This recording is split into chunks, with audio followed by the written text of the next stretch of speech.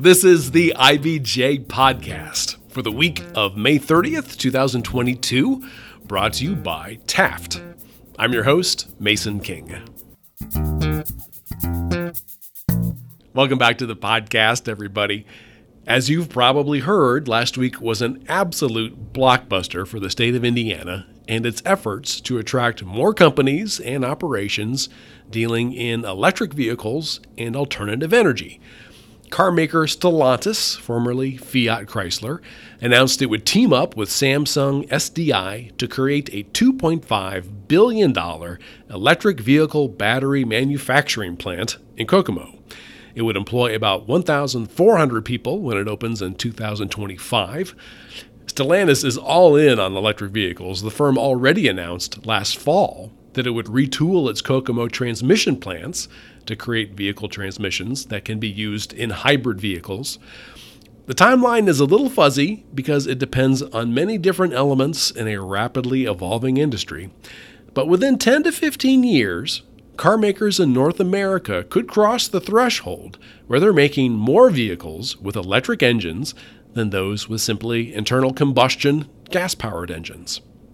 And while it's good news that the state is gathering momentum for the transition to electric vehicles, that changeover will be disruptive for hundreds of companies in the state in the automotive supply chain.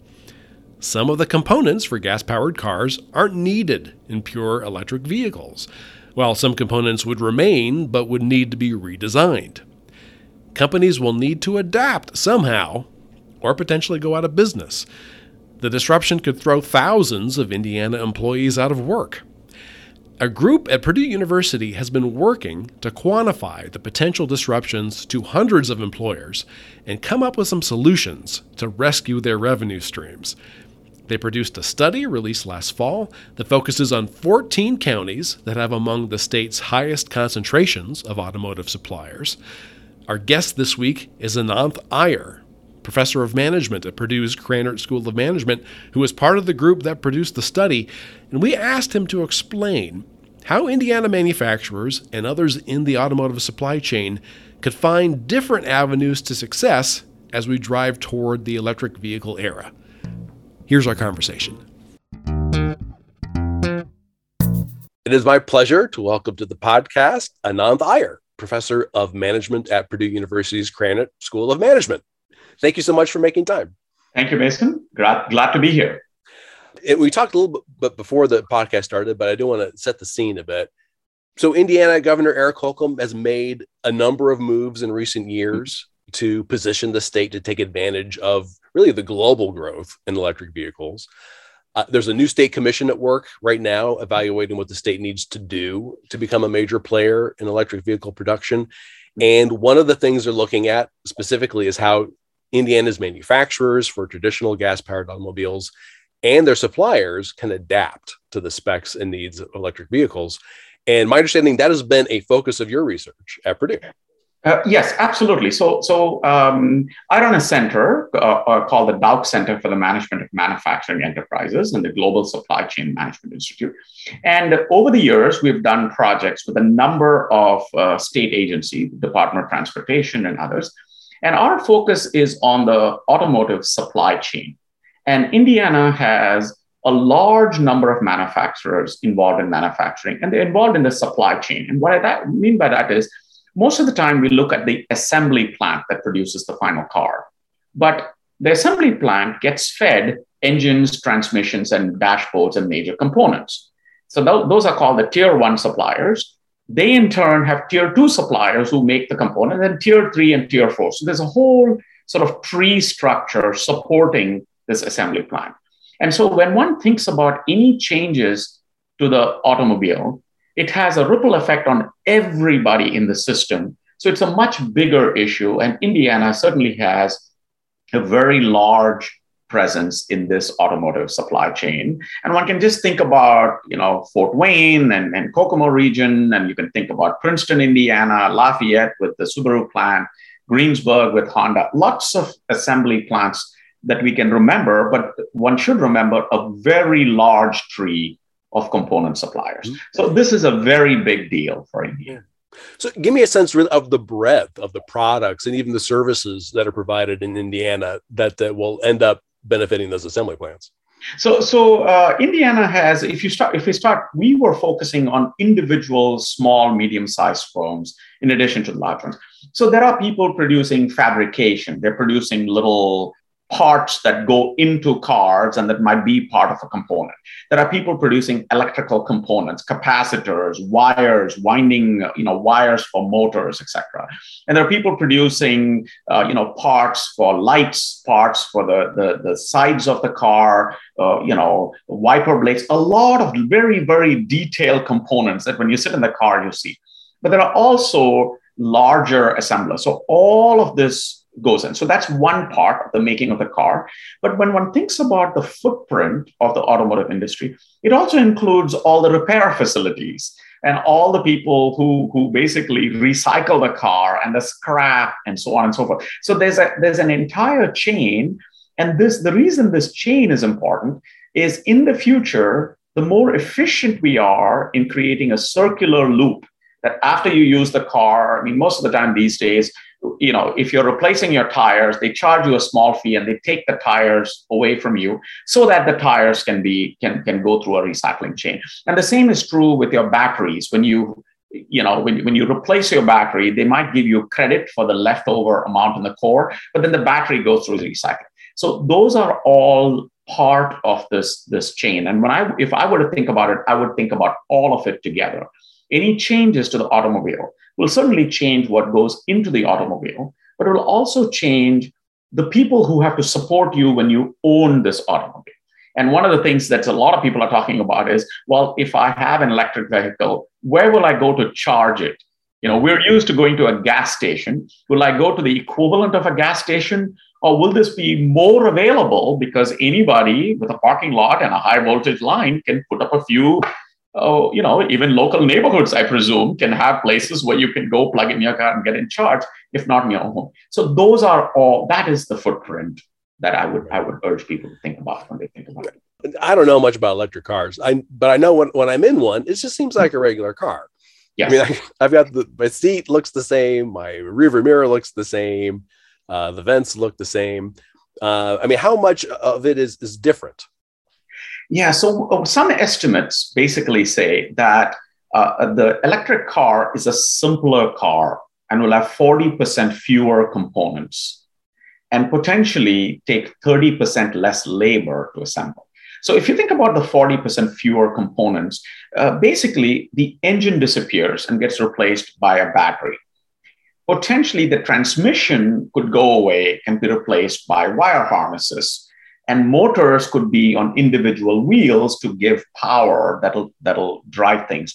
So when those things change, each one of those things, the engine has a lot of components. The transmission has a lot of components. Some of the axles might change. So really, the number to think about is 40% fewer components, 30% less labor, a simpler car to assemble. And this last part is my conjecture. So the people take it. And that is that when the car becomes simpler to assemble, it provides opportunities for people to create unique designs that will appeal to the driver. This could be an absolutely fun future. Cars don't all have to look white and like Tesla. They can be more unique. They can be reflecting the creativity of the designer and the engineer. So that's the positive opportunity that is possible. But for the time being, if I'm a manufacturer and I make components for a gas-powered car that are not present in an electric vehicle, I'm in trouble. Well, so that is really part of the study we did. So we had some funding from the Lilly Endowment, and we were looking at 14 counties around us, Purdue and Tippecanoe County.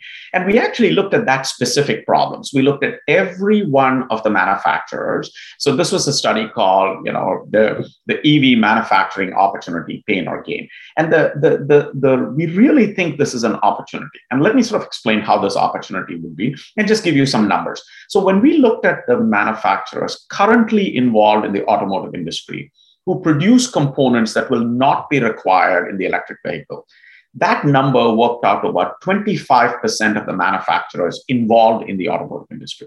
So that is a big number. I mean, that's a whole bunch of firms, close to 500 small firms, et cetera. So we then dug in a little deeper and said, what could they do to participate? One thing they could do is start, if they were producing, if they were producing a component that is not going to be used in the automotive industry, but that same part is used in other industries. So I'm going to use an example, not doesn't fit perfectly, but imagine that you're making pumps. Okay, you're making like a pump. A pump, yeah. So a pump which will be, moving all your coolant around, et cetera, et cetera. So now you might say, well, there are other industries that use pumps. Similarly, if you're producing a motor, other people using motors, or, think about various sort of fabricated components. There are other people. So one is to move to adjacent industries that use the same capabilities that the company has. So they're shifting from automotive to other industries. So that's one direction. A second direction, and we've quantified all of this. A second direction is for the United States, we purchase data of everything being imported into Indiana by everybody. And the federal government basically, because it's a shipping manifest, we can look at all the, over 30 million containers that come in for the last 7 years. And we actually try to figure out what component came from which country to which company. So once we have that, and we have that for Indiana, and we could say, well, here are the things being imported. They use capabilities similar to what you have. So you can approach this local Indiana company and then make the business case to say, hey, I'm here local. I can give you service. You can avoid supply. So that's a second sort of a direction. So we sort of quantified each one of these possibilities where you move to an adjacent industry. You try to do this, what we call becoming a dual source. And other things we said is if your volumes were declining, see as a component, look further upstream, that is above you, to say, what product do you go into? And can you talk to the other people making those products and say, can we brand ourselves as a complete component rather than me selling a little piece? So for each one of these, what we call, strategies, we've quantified how a particular company can take the data it has and come up with ways to adapt. As a public university, we think of this as opportunities for our students to learn about the change happening out there. And so one of the things we've been doing is pulling together a collection of manufacturers who are interested in these opportunities. And at this point, we're just educating them with the analysis being done by some of our students who basically get to learn about the company, get to learn the challenges, et cetera. So that's the approach we think would be useful. We're a university, we're not a consulting firm. So if anybody wants to use this, we put it out as reports. We tell them, hey, you can do it yourself. If you want some of the students to do it, you can either assist with them doing it as part of a class project, or you can fund them for a summer or fund them for a semester. And Purdue students are doing it to learn. Therefore, these are the different modalities in which we're engaging people to sort of think about the possibility. So let me go back to the 25% number real quick, or the 25% rate.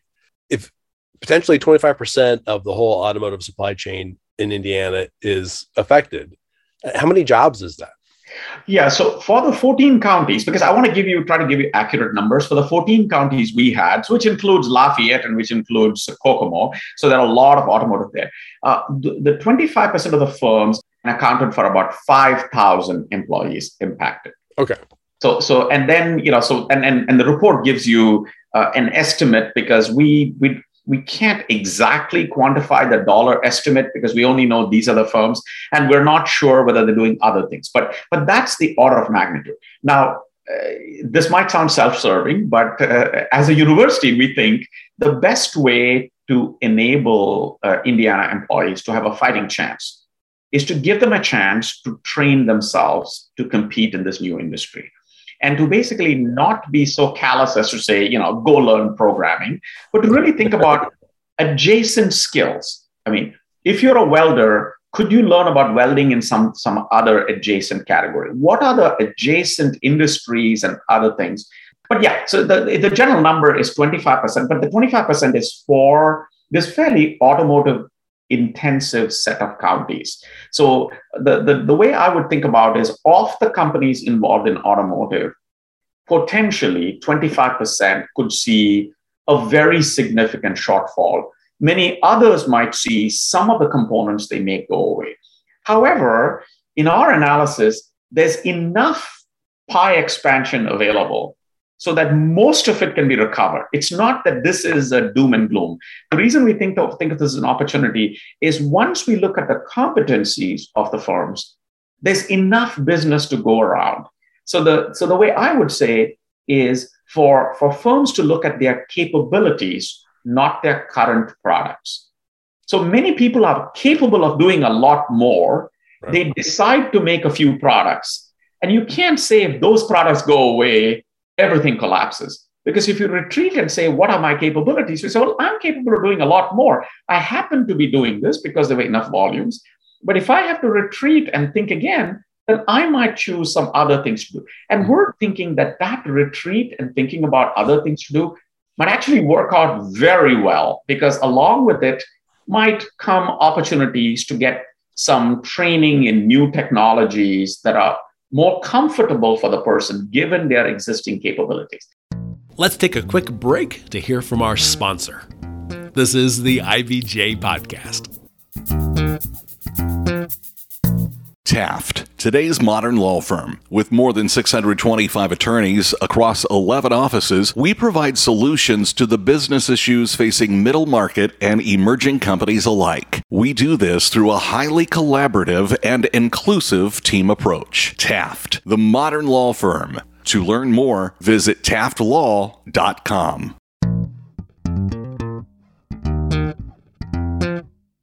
All right, we're back with this week's edition of the IBJ Podcast and our conversation with Ananth Iyer of Purdue University's Krannert School of Management.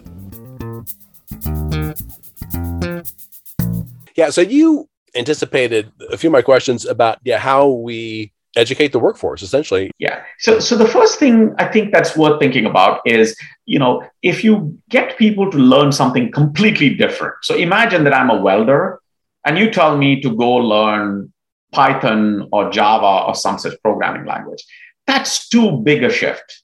But if I'm a welder and you tell me, hey, you were welding for this particular thing, you're going to use a different weld and you're going to do it in a different context. I don't know. You're going to use it for some medical. You're going to use that shift is a little easier. Yeah. So I think it's important to sort of think about how we think of that, how that shift happens, and how we can use technology to assist in that shift. So for us, all universities believe that everybody can learn. I mean, otherwise we wouldn't be in business. And so as an educator, a part of my thing is I don't complain about the student who doesn't know. That student is a customer who came to us because they didn't know, and it's an opportunity to teach them. So if we take that perspective, and we are empathetic to building human capital, that's the real thing. So if we have a workforce that says, well, there are a whole bunch of entities in the state who will help me manage this transition, then it's a lot calmer process. So there's a term that's sort of starting to make the rounds in policy circles and now in universities called just transitions. I mean, transitions in the industry that are just. And by just, I mean, are recognizing the community, are recognizing the people who have to learn, and don't just say, it's going to happen, go get educated, but really give people a pathway saying, here's my skill set. What are the things I can consider doing? How can I acquire it? Where can I go? And who can help me? And if there is that view, I am pretty confident that we have a capable enough workforce that's been delivering very competitive manufacturing. They didn't choose for this transition to happen this rapidly. But given the fact that we all decide this is good for us, why not organize it in a manner? So that's at least the perspective that we think would help. What's the timeline for this transition from like IC engines to electrical engines? So there are a lot of forecasts, and some of them have speeded up quite a bit. So General Motors says that it's going to produce 50% of the vehicles as electric vehicles by 2030. Volkswagen says it'll stop producing IC engines by 2035. So in automotive circles, this is a very, very short period. Yeah. I mean, which really means that when that happens, it's going to be very quick. as with all things, we should have started yesterday, right? But look, it's not completely clear, because if you look at that range, if it's 1.5 million, it's a drop in the bucket of the 18 million vehicles sold each year. If it is 6 million by 2030, then now we're getting into a number like 30%, rapidly growing. And the shape of that curve is what we call sort of its exponential growth of the fraction, right? So that is the question as to which one of these two it'll be, which is why it's complicated. It's complicated because we haven't decided which kind of battery we're going to use. Everybody is experimenting with the batteries. We're not sure whether we'll have the material for the batteries. We're not sure how we're going to put all the charging stations in and who's going to put them and how it's going to happen. And currently, anybody going to buy an electric vehicle is going to find them to be very expensive. And that's because the battery is potentially 50% of the price of the car, and it's expensive. So all of this is not sorted out. And so if you tell the public, well, go ahead and buy this thing, they say, well, I'm a little nervous. I need this to get to work. So that is why the range is very high. It could either happen very quickly, and all the companies are making announcements. I mean, you mentioned, announcements in Indiana, Stellantis and other people. We're in a transition period, and it's not clear how quick. The best we can do whenever things are uncertain, and I don't want this to sound callous, but is to be flexible. If you're flexible, then you can seize the moment faster than everybody else. You detect, you're flexible, and you say, hey, if it's going to take a little longer, then we can adjust our flexibility. But the one thing that'll be beneficial to get going quickly is educating the workforce to understand the opportunity. So it's not something that is thought of, that is looked at with fear, but is looked at as, that's a wonderful opportunity. I learned a few interesting things. I can bring a lot to the table. And if the value addition of an employee goes up, usually wages go up. So the only reason the word technology is used, not to substitute somebody, but to assist them to doing more so they can, correspondingly earn more. So that is the mindset which would get a lot of this thing to move from, let's not adopt this in Indiana because then we don't have to worry about it, because that won't work, to let's find a way to say that all of the responsible stakeholders are there to make it a great future. And we're competing. We're going to compete against all the states around us with Ohio, Michigan, Tennessee, Kentucky, Illinois, etc. So why not focus on that? That's the way we see it. Right. And some component manufacturers have already started making this transition. Yes. We mentioned the Stellantis, and for another reason, but it occurred to me that it wasn't too long ago, maybe a year ago or so, that they announced that they would invest, I think, $230 million to retool their Kokomo plants to produce electric vehicle transmissions. Yes. I think one of the questions, which is an open question, I certainly think it's worth considering, is, between the internal combustion engine and the battery electric vehicle, there's a pathway that uses a plug-in hybrid electric vehicle. Right. Okay. And a plug-in hybrid doesn't need to have a battery that needs to go 270 to 300 miles. It can have a battery that goes 40 miles. Okay. And the rest could be an engine. Now, why would that make sense? Most of us drive about, if you look at all the trips, most of us drive about 25 to 28 miles a day, which means that you're going to be on the battery. Then when you come back home, if you remember to plug it in, then the next day you start with another 40 miles. So potentially 90 to 95%, slightly north of 90% of our trips could be on the battery electric vehicle, much lower price point, keeping both.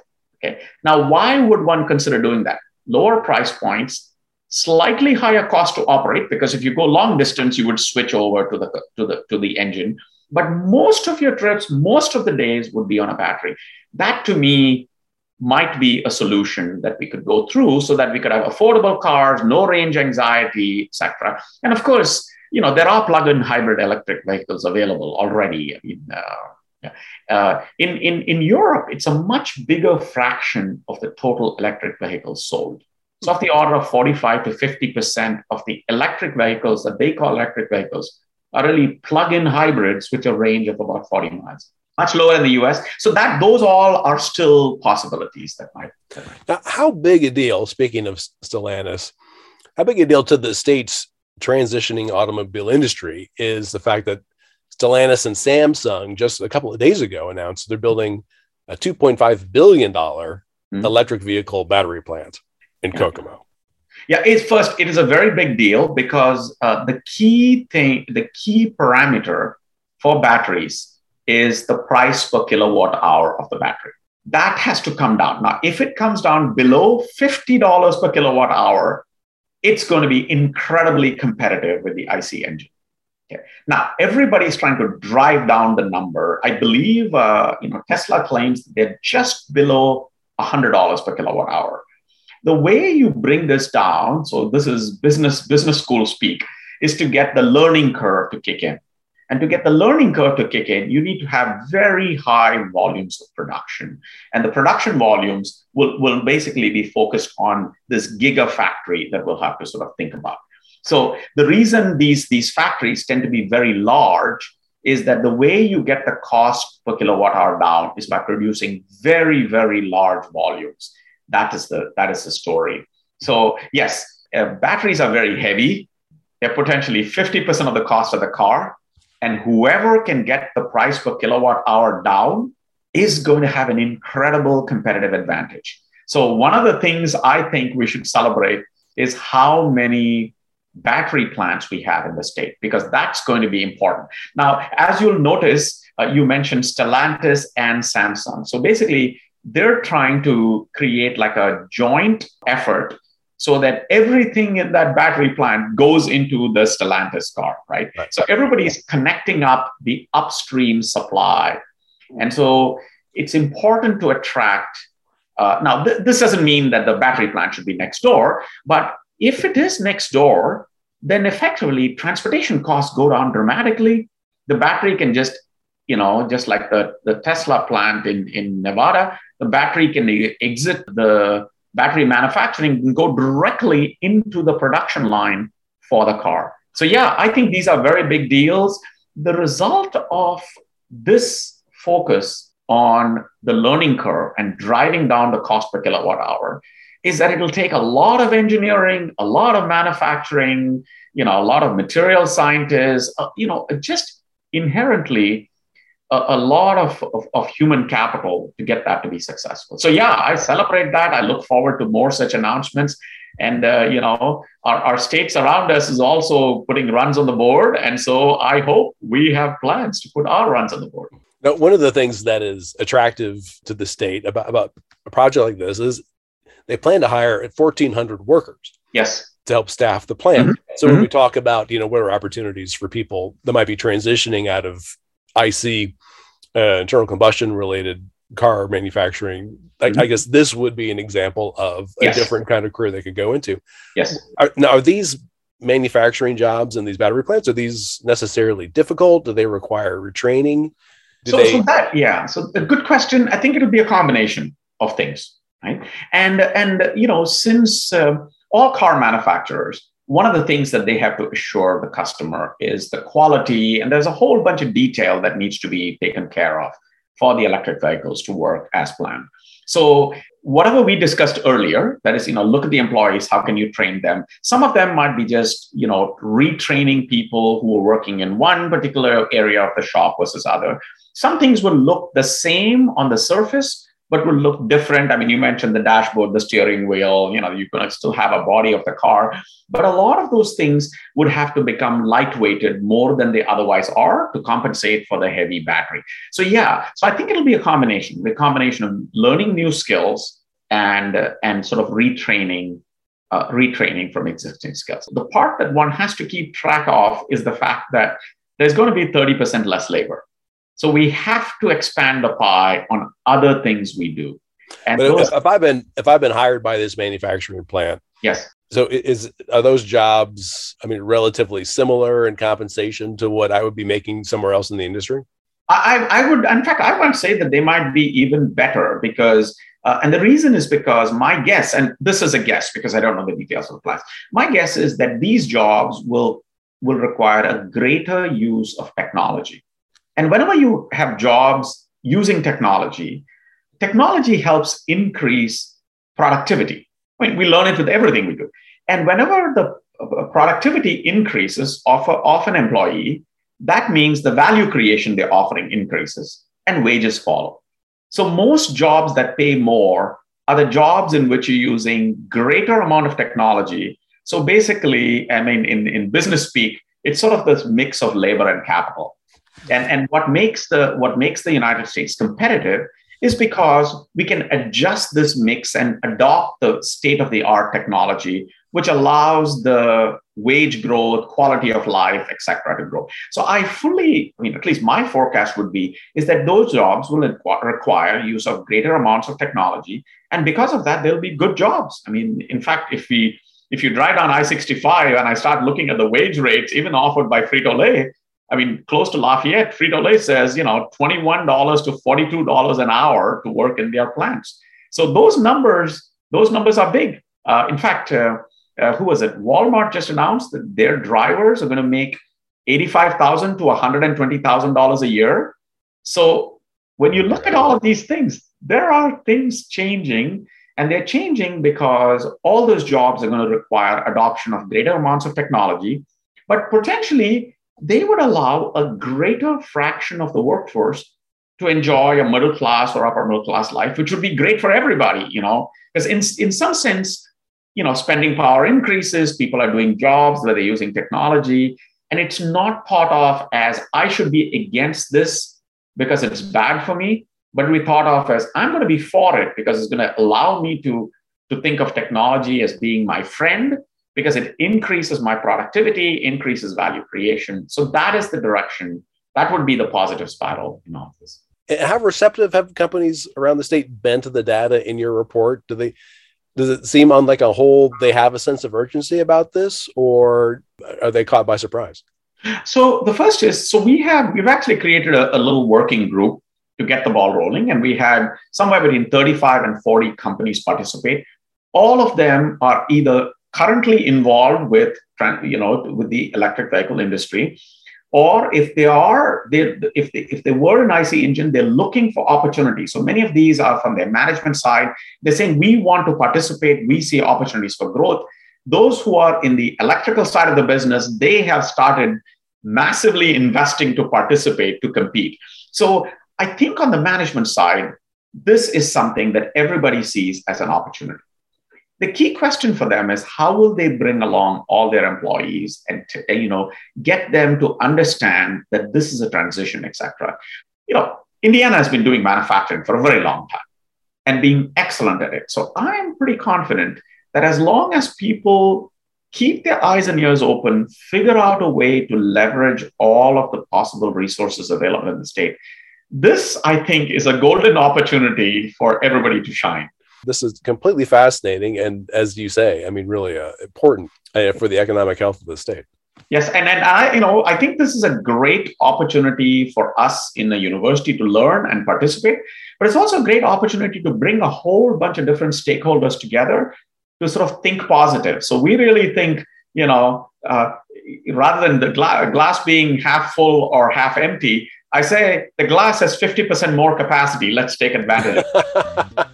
I love it.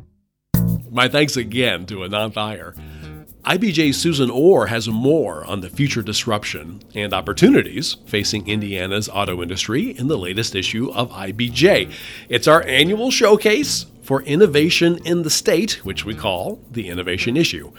Its main focus this year is the future of energy in Indiana, and in a happy coincidence, we were putting the issue together when news came of the $2.5 billion electric vehicle battery plant planned for Kokomo.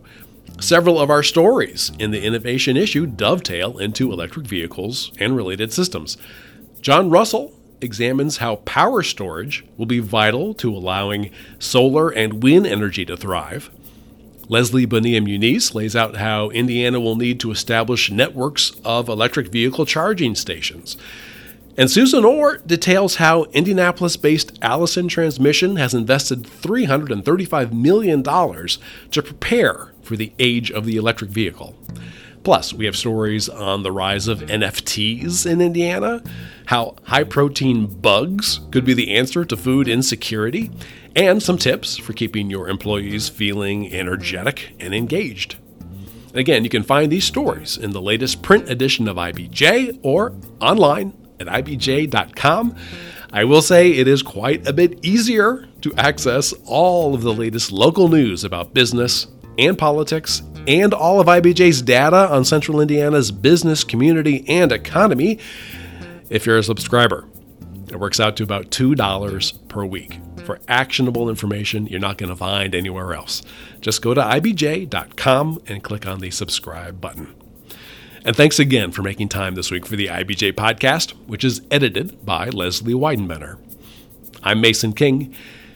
Hang in there, everybody. We'll be back again next week.